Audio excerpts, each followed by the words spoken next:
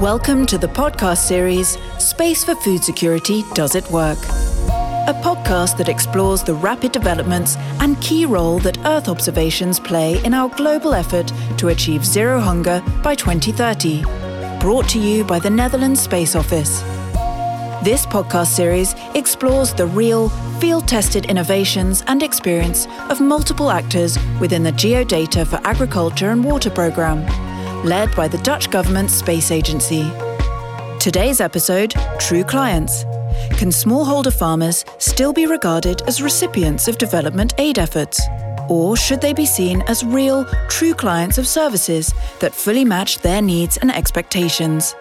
Now, here is your host, Raymond Afkenscheid. I'm here today in the studio with some very interesting guests, I have to say, to discuss this matter. All experts in the field of information services or Earth observation technology and the usage of those technologies in the world of agriculture and livestock farming. First of all, we have Ruud Grim from the Netherlands Space Office. He is the program manager and the driving force, if I may say so, behind the Geodata for Agriculture and Water program, G4AW. Glad to have you here, Ruud. Yes, thanks. Great. We have Lenneke Braam from ICO, Netherlands NGO, and she is the regional manager for Southeast Asia, working in agriculture.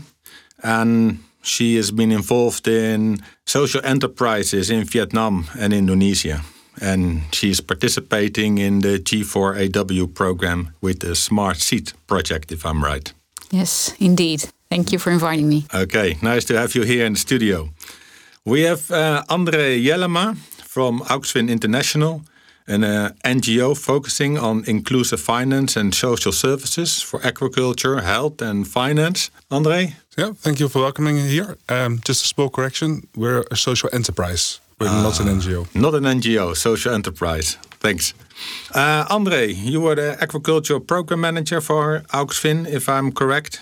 And you are dealing with the good agricultural practices for all projects in Burundi. That's correct, yes. Excellent. Last but not least, we have one more. Not in the studio, but on the phone. Calling in from France, Catherine Lecombe. That's correct. Good morning. Hi there. You are the Global Technical Advisor for Livestock for SNV Netherlands. That's exact. And you are here to talk to us about your sustainable technology adaptation for Mali Pastoralist project. Thank you for welcoming me. Are you on holiday or? Yes, I am. Well, nice to have you here in the studio, even though you're not in office. That's my pleasure. Thanks. Ruud, if I may start with you. We're doing this podcast series on the Geodata for Agriculture and Water program. But why are we here now at this particular time? Yeah, we are here now because in upcoming January, the Climate Adaptation Summit will take place. And this was a moment for us to reach out with our program to much more stakeholders, to inform them, inspire them about the opportunities that technology can bring to help smallholder farmers. I think we have to go back to maybe to 2013 to explain that. Because at that time, we were in discussion with our Ministry of Foreign Affairs about the use of technology for development cooperation. And we found that Earth observation and mobile connectivity is really rising rapidly. And it provides an opportunity to support food security in the world. And that was the initial start. The governments and research organizations had a lot of information at that time already available, but it was not flowing down to smallholder farmers so that they can decide on the best decisions that they can make in their daily practices. And that was, in fact, the start of our program. And our program is, in fact, aimed to reach 4.5 million farmers in 2023. And that is 3 years from now. But if you look, there are 500 million smallholder farmers in the world. So it is a big challenge that the world has to take to enable all these farmers to increase food security. And the Global Commission on Adaptation has taken this challenge further they are setting for reaching 300 million farmers in 2030. So our program, we started in 2013, is in fact, you can see as an early adapter of technology in this supporting farmers to make better decisions. It's actually quite an intriguing world, isn't it? There's an enormous fast development in technology ongoing. Information services are popping up all over the place. In the most remote areas, you find mobile phones nowadays.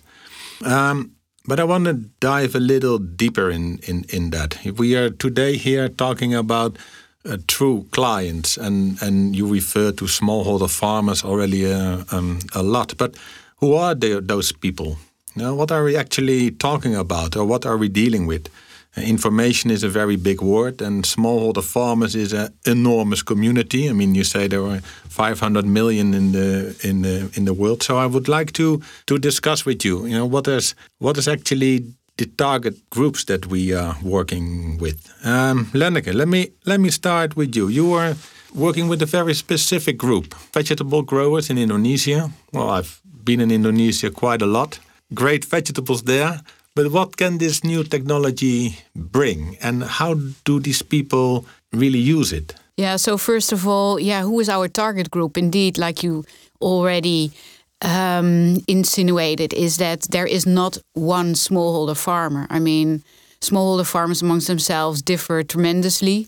But if we zoom in on the farmers we are as ICO dealing with in Indonesia, but also in Vietnam, these are smallholders. You need to think about 1 hectare of land that they have, and entire families depend on that 1 single hectare of land. You mean for their own food production, or also for production to sell markets?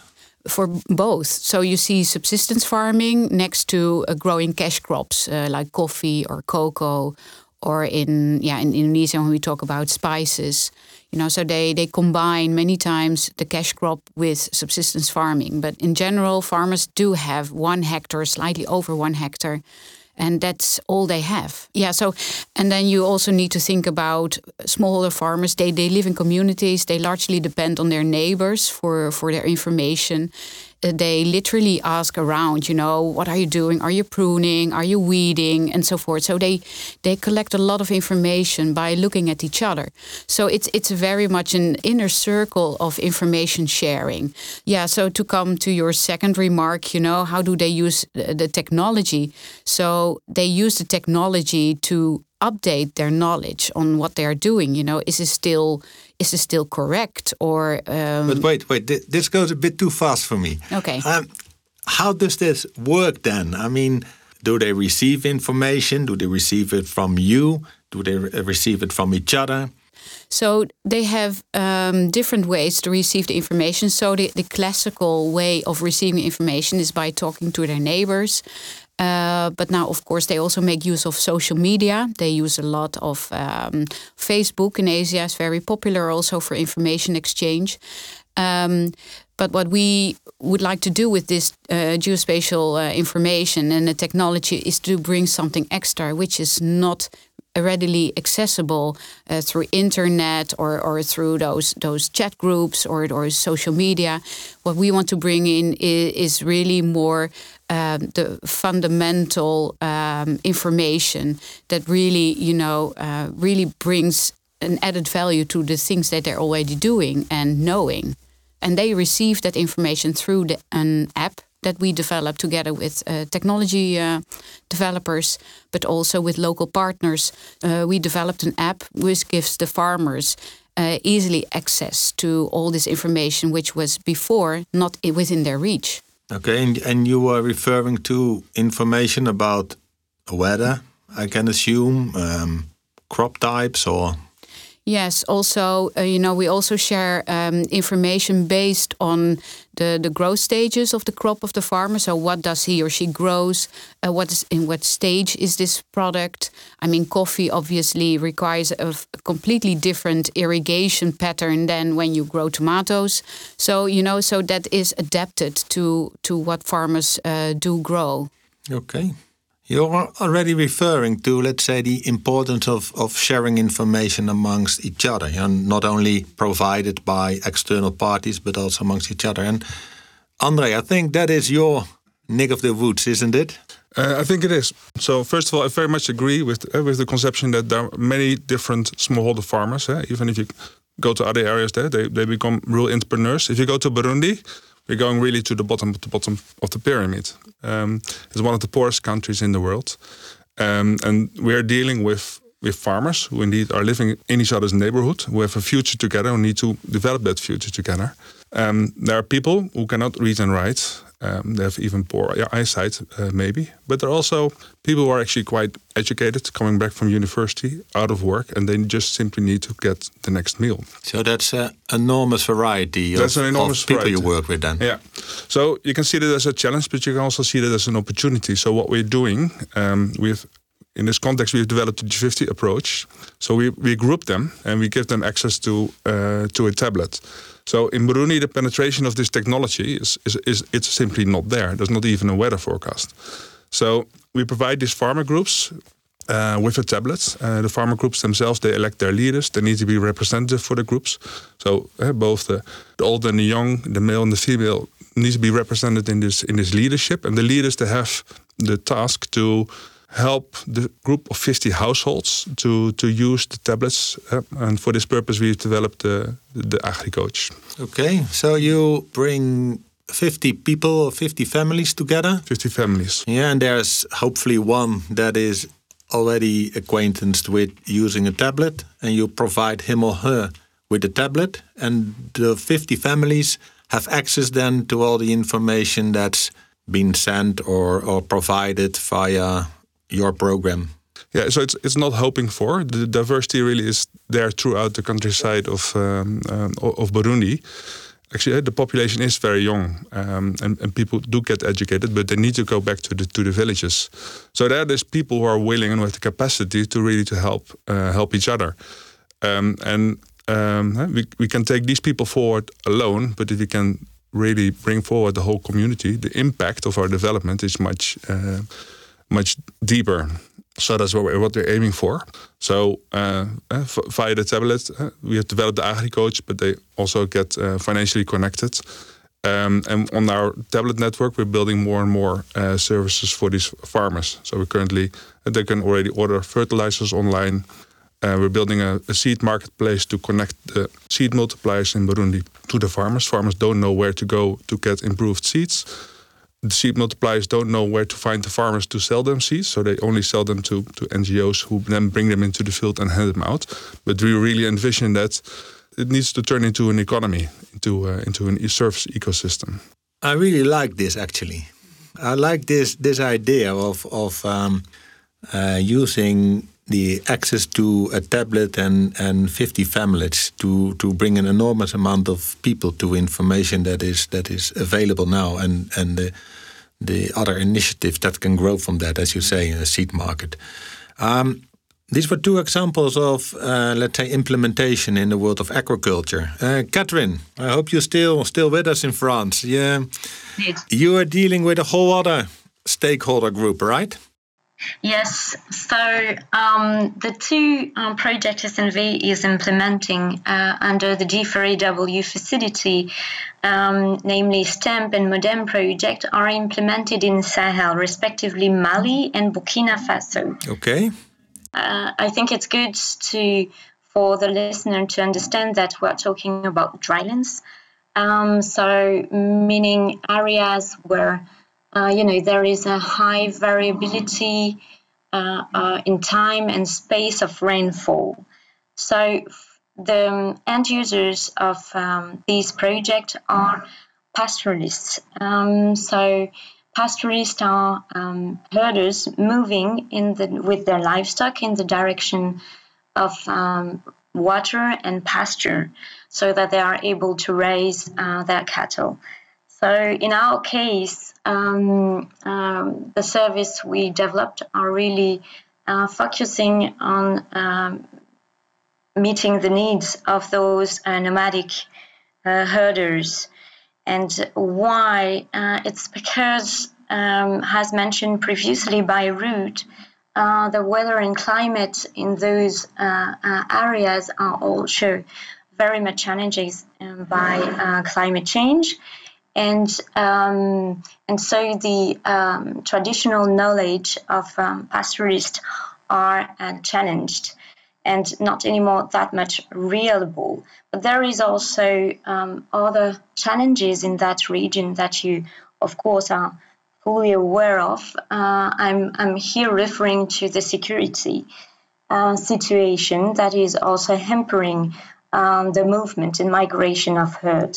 So with geosatellite, this means that the risk taken by pastoralists to move into one specific direction with non-reliable information is really a potential cost. And you mean with that, without proper information, they go into the wrong area, so they just travel into, from one bad situation to the other? Is that what you try to avoid? Yes, exactly. So with geosatellite information, we know where pasture and biomass is located at 10 meter.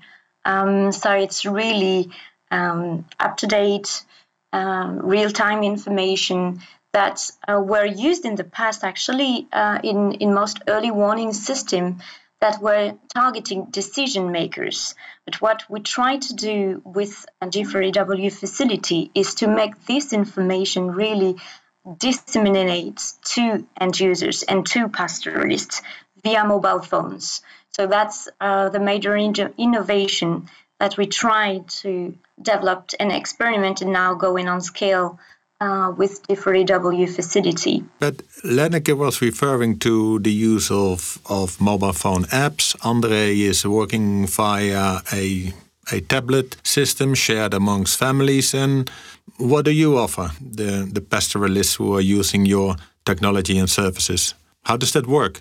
Yeah. So thank you for that question. We are actually operating in an environment that is quite limited in terms of, I think one of my colleagues also mentioned, the connectivity is limited, so access to mobile network is limited. The literacy rate of the population is very low. So it's really important for our end users and pastoralists to talk to people. Okay. So we are disseminating the information via a call center where there is people answering the question of our end users in local languages. So you mean the pastoralists can actually call, let's say, call it a help desk. Exactly. And there they meet somebody who is able to help them out with giving them directions in where to go. So actually we are not telling people where to go, but we are providing information on a specific located area so that the farmers have, more information to make their decision.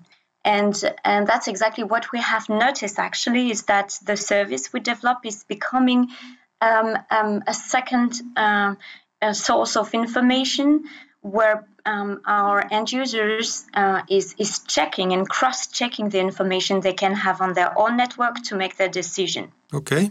Let me go back to André for a second. Providing the people with the right information. What is it actually that you provide via the tablet? Yeah, via the AgriCoach. Can you give us a brief description about what's the type of info that is available at this stage?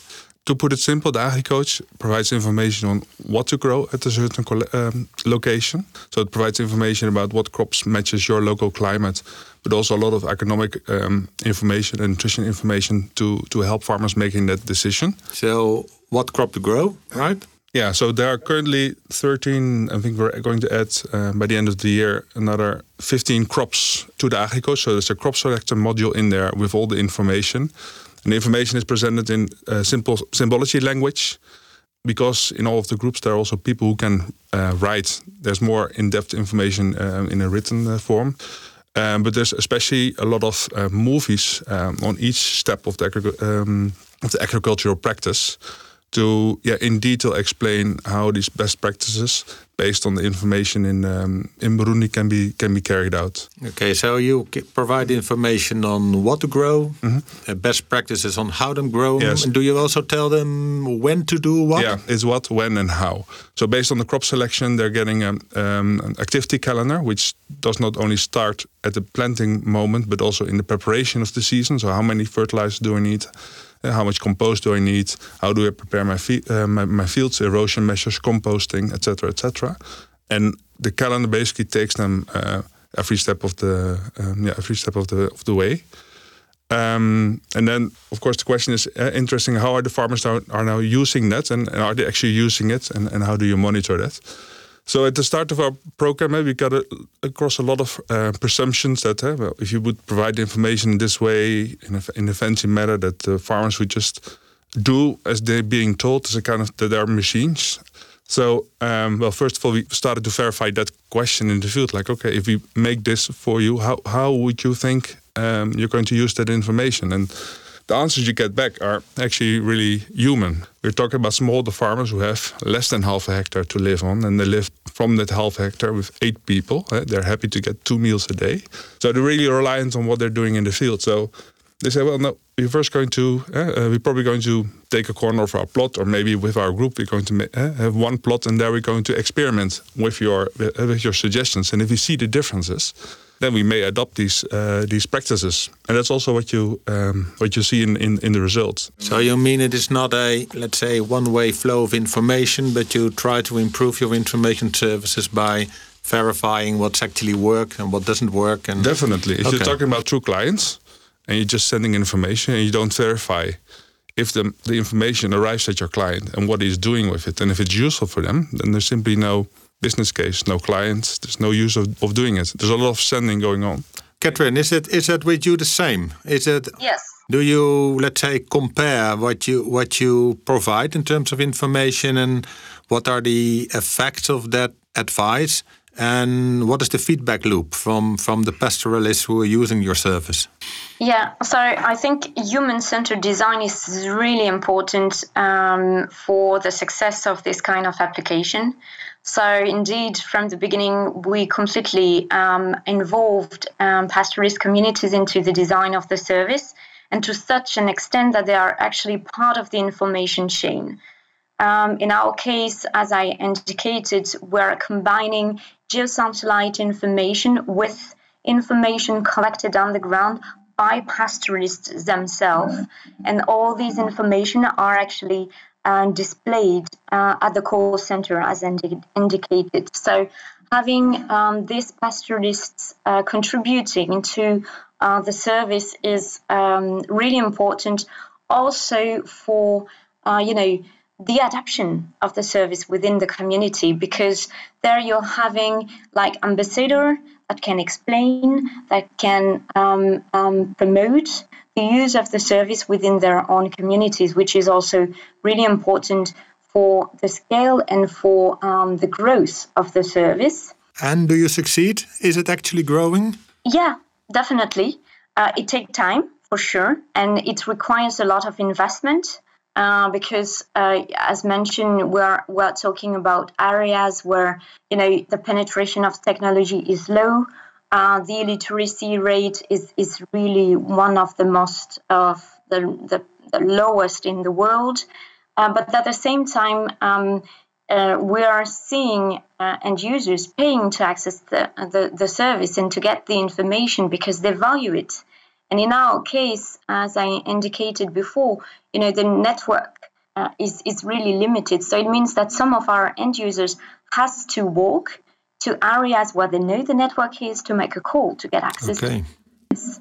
So, when your customers is doing this, it really means that he is valuing the service, and especially if he's doing this or her doing it several times and on a repetitive habit.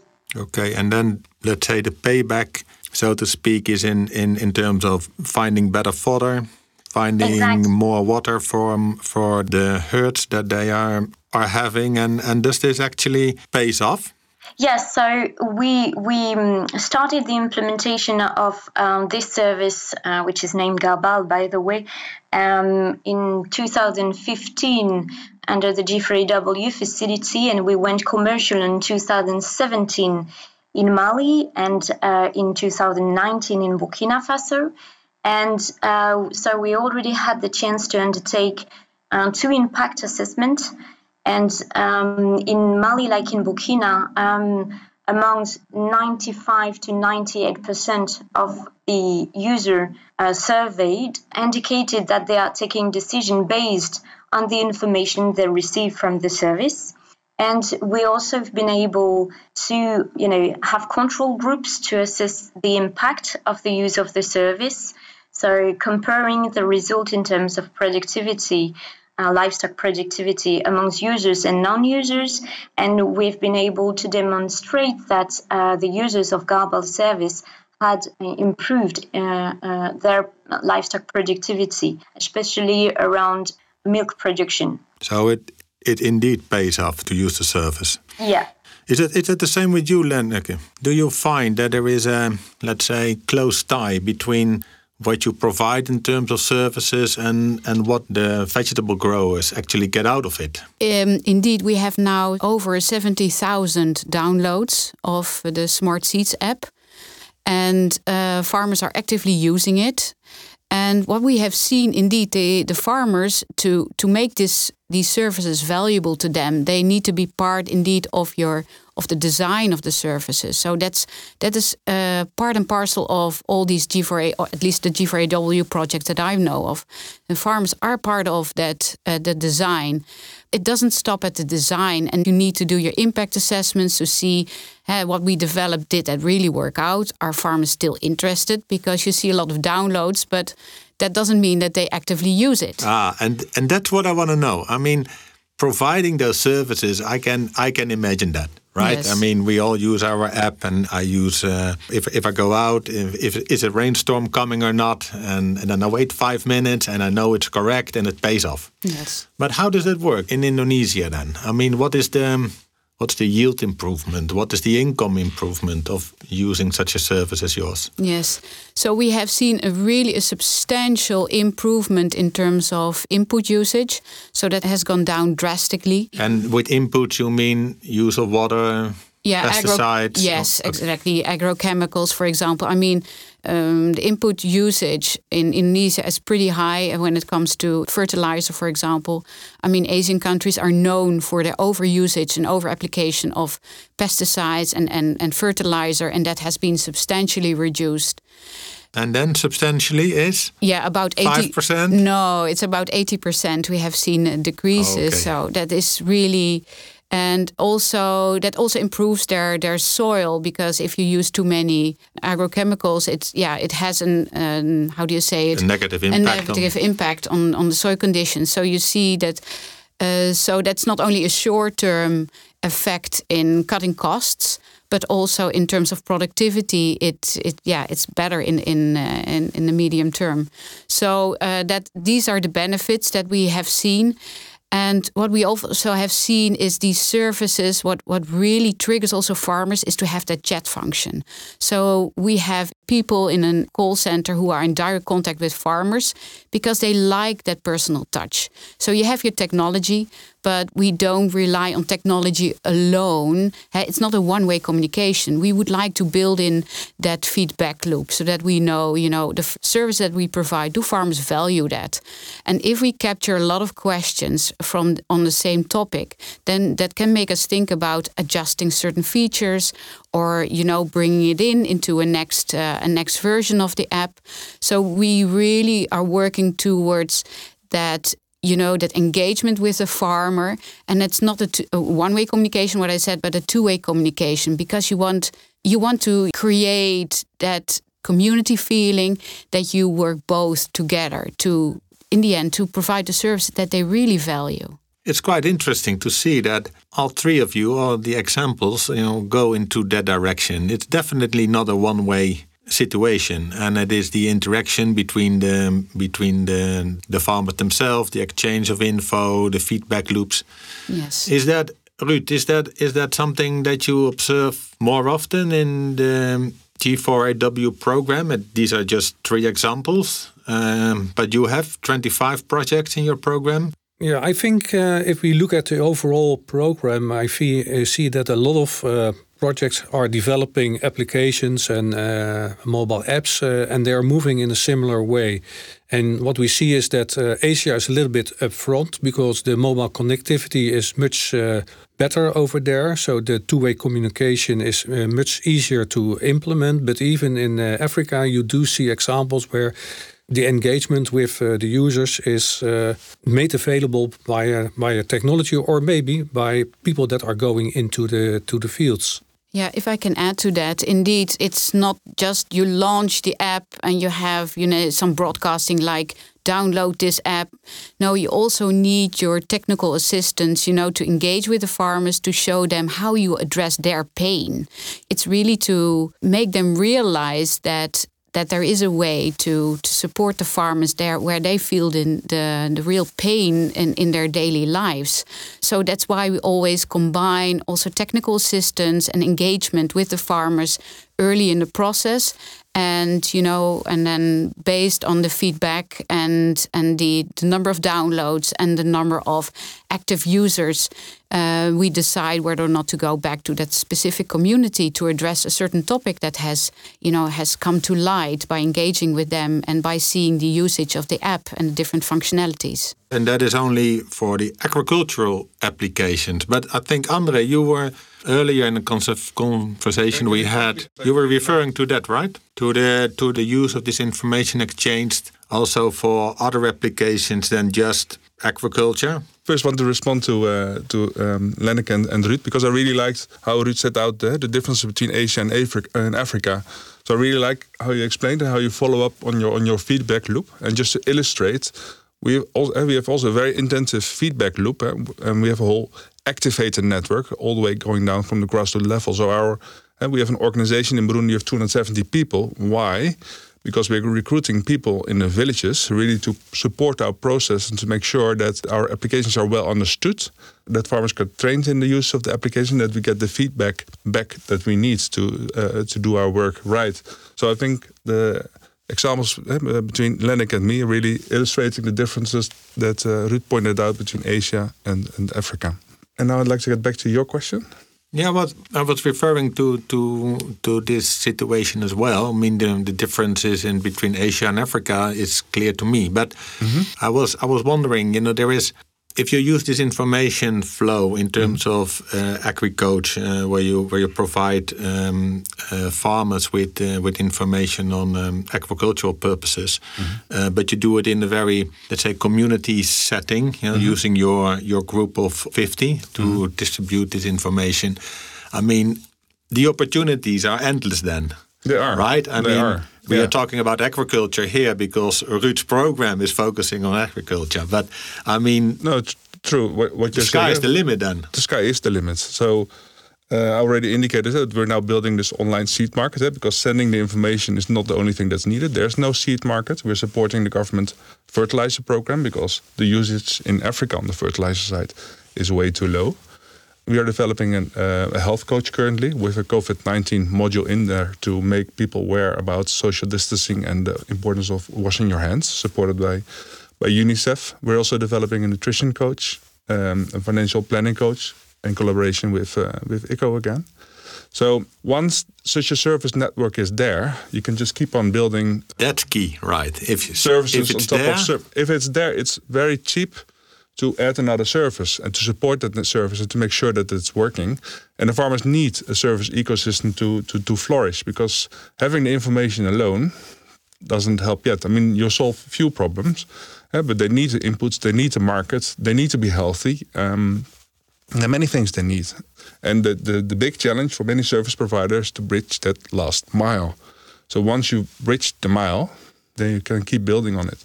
So I think if you're looking at the world, there's at the moment quite a lot of inefficiency of service providers trying to bridge that last mile all independently, ending up with huge costs and scaling problems.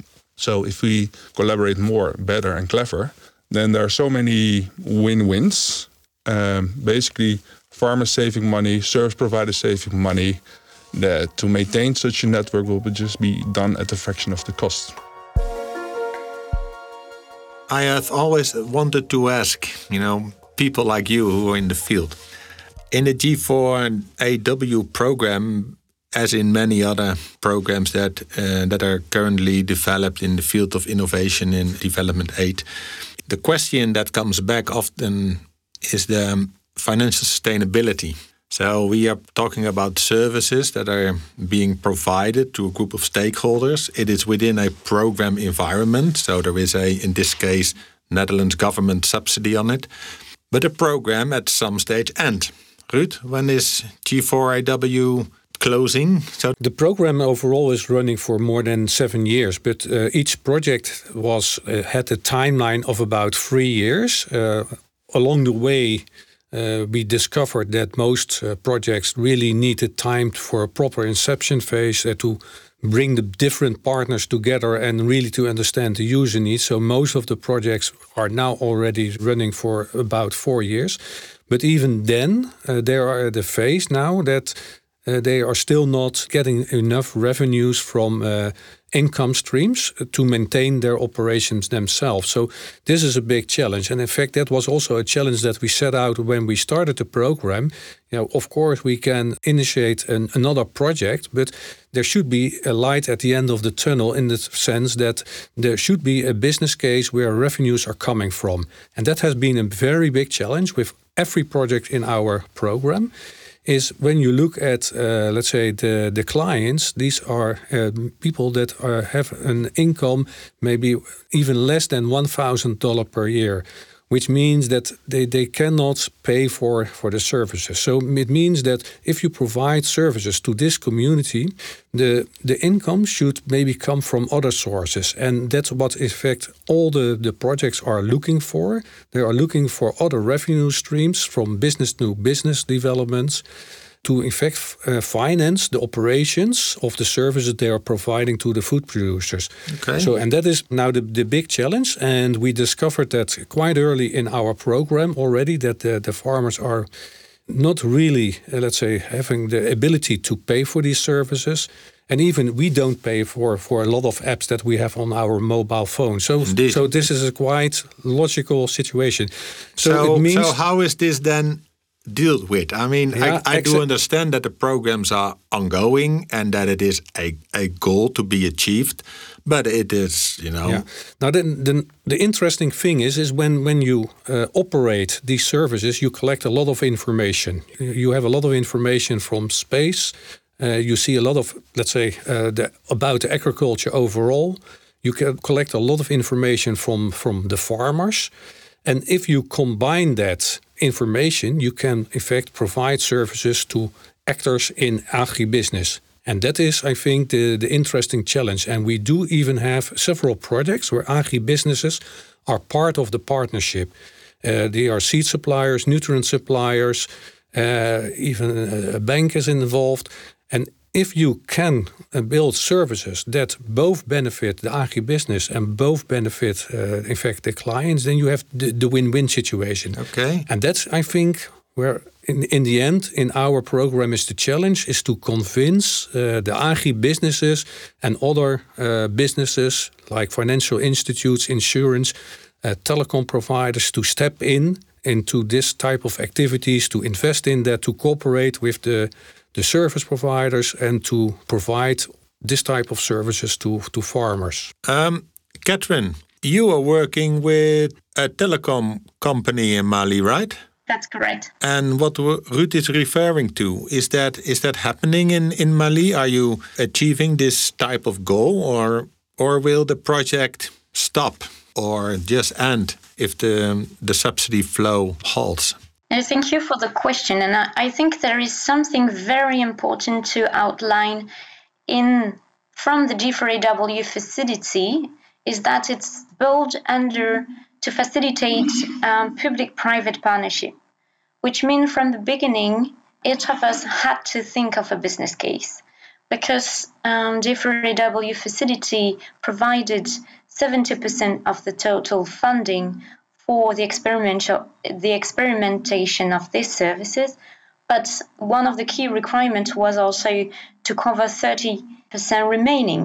So it has, enforcers from the very beginning at the application phase to think along the business case. And that's, I wanted to outline that because it's in my view, one of the key aspects that is contributing to the success of this facility. But Catherine, if I may interrupt, I mean, that is the objective, right? Sure. But can you succeed in that in your under the difficult circumstances you are working with? I mean, to ask an enterprise to be financially sustainable under the best of circumstances, is a lot asked. No, sure. In your situation, it must be an enormous achievement. You're right.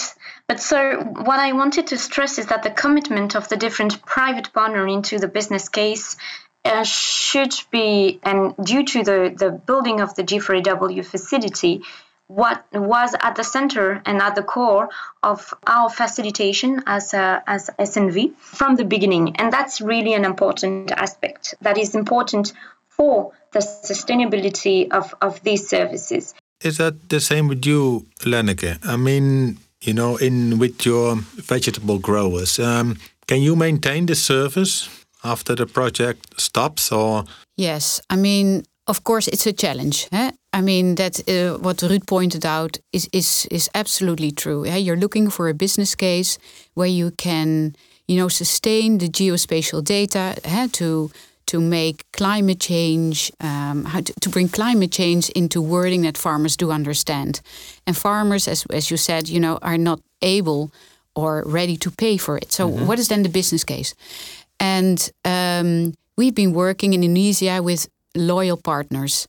I mean, and why we just signed also a collaboration agreement. So we have recently set up the social enterprise with them.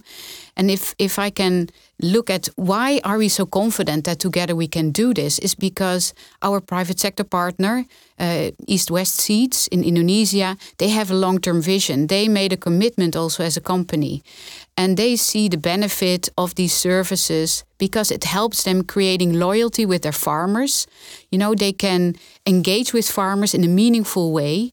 I mean, they want to sell their seeds. Let's make it very practical. They want to sell seeds to farmers. That is their core business. But they can only sell the good seeds or they can only make business in the long term if the farmers value their seeds, if the farmers understand why they should grow this product and not that product, and the advice they get on top of it.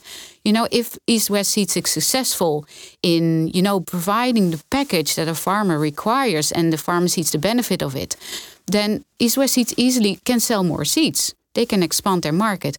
And that is what East West Seeds triggers. So not only indeed the social environmental benefits, which are absolutely hugely important, but it's also feeding their core business.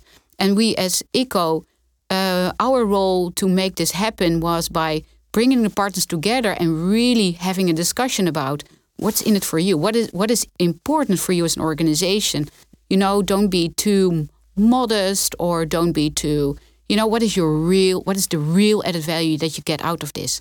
And if you have that trust and that transparency, and we have good laughs. I mean, many times they made fun of me as a Dutch person in that meeting. I was the only one with only Indonesians. So you can imagine that they had made good jokes. And I thought this for me is a good signal that we're on the right track to have a true partnership and also talk about things that are maybe difficult, but that we can overcome together. But then in your case, the information service is also used as a customer relation tool, so to speak, for the seed company. Yes. And with that information, the yields with good seeds can even be better. Yes. So the farmers benefit double, and the company, of course, benefits from a more direct relationship with the farmers that they're providing. Yes, it's the loyalty model. Ruud, where is this leading us? You started this program 6-7 years ago. It was a different time then. Yeah, the 2012, 2013. World has changed, but where is this taking us? If you could develop your program for the next 5 years, so to speak. That's a good question. I just want to reflect on the following first. In the Netherlands, we are very used to have access to all types of services. But let's say the primary need of a farmer, for instance, is just having access to finance. And it's difficult to get access to finance. And if we, with this type of activities, can help improve the access to finance, and we have a next episode on this issue later on.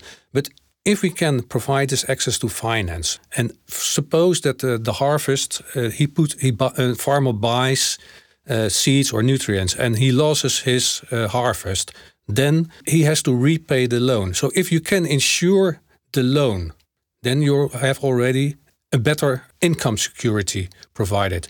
But if you even can provide during the year the advices to avoid that harvest is lost, then you come to a win-win situation where you combine all the various elements that are being developed in different projects in our program. So the way forward, let's say there are many ways forward. I see that there are a lot of elements in the G4AW project that can be combined and work together. And in fact, it's, I think, very, let's say, the initiative lies with the local organizations, the enterprises that provide the services and that cooperate with the NGOs. They have to step forward to take initiative to in fact, connect with investors, maybe even still with some donors, to get, let's say, a major investment in this type of activities. I see a lot of potential. And even now with the COVID time, even more, we see the need for digital services because people are not able to travel. So the opportunity is there, and there's a lot of finance in the world, and we have to bring all these different actors together. Okay, and this is very difficult because we are a very small space agency. This is not our core field, so we hope that by bringing this podcast at the Global Adaptation Summit, people will understand that there is a lot of more action needed.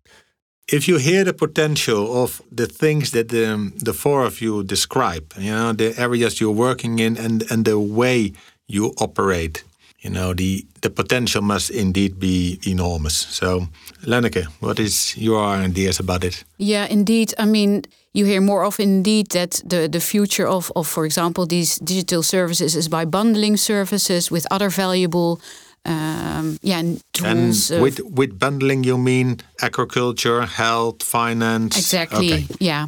So bundling services, more downloads, that absolutely is a way to grow. Information services and data. Are we creating a new dependency here? Are these farmers being, completely depending, on the information that is provided by others? Who owns these data that are collected? We are sharing everything, but is that are we allowed to do so? I mean, this opportunity, this world of opportunity that is there, also raises, some questions. André, what do you think? I think a number of things. So I think the first question is, if you consider, and then I'm looking at the case in Burundi, if you don't do anything, they don't have the information. They're not being reached by extension officers. And they are hindered in many ways in their progress. So I think there's definitely a need from the farmer side, but also from the economic development side to have such service platform in place. And yes, we need to do that with care. So all the data we collect, we do that under European privacy laws. And in principle, the farmers are providing the information. They can also remove it. And then, indeed, it's important to share that information. I really like the argument of Lenneke in that. So therefore, we are also building basically a platform, partly open, if you do it at a creative level, to share that information with many actors actually, because for each program, a new survey of what the specific condition in the countryside is being undertaken. If you drive into the countryside with a four-wheel drive, you get likely answers. The people want to have a project in their place. So the answers you get is maybe different from when you already have received the information and use that information base to design your program. So do more targeted surveys. So we're building this platform to provide the information on our farmers. Are there schools? Is there malaria? Are there land conflicts? Are there many questions like that? And We're building a spatial platform for that to simply share the information. Also with the government, also with embassies, to make development work. If we're not doing it, nobody's doing it. So maybe there's a dependency on that, but I think first it's very good to have this development ongoing, and I think it's very needed to help Burundi to raise out of poverty. At least the information is available, and that, dealing with that is an important question, but it's a better situation than having no information at all. Exactly, and it needs to be carried out with care. I would like to thank all of you a lot for your contribution. I mean, I've got a whole new idea and concept about this world. I was really thinking about, making an application in the Netherlands and send it to Burundi and think it will work, and that's so simplistic. And you opened my eyes and demonstrated what's behind it and what can be done and how this is done in combination with the involvement of the end users and the stakeholders. And for me, this target group, smallholder farmers, is no longer just a recipient of an aid program, but they are, really, with you in this endeavor, and with the pastoralist of Catherine as well. And I think if we continue on that road of development, a lot can be done. Thank you for listening to the podcast Space for Food Security, Does It Work? Subscribe to our podcast on iTunes or Google Play. Catch our next episode. This podcast series has been financially supported by the Netherlands Ministry of Foreign Affairs and produced by the Netherlands Space Office.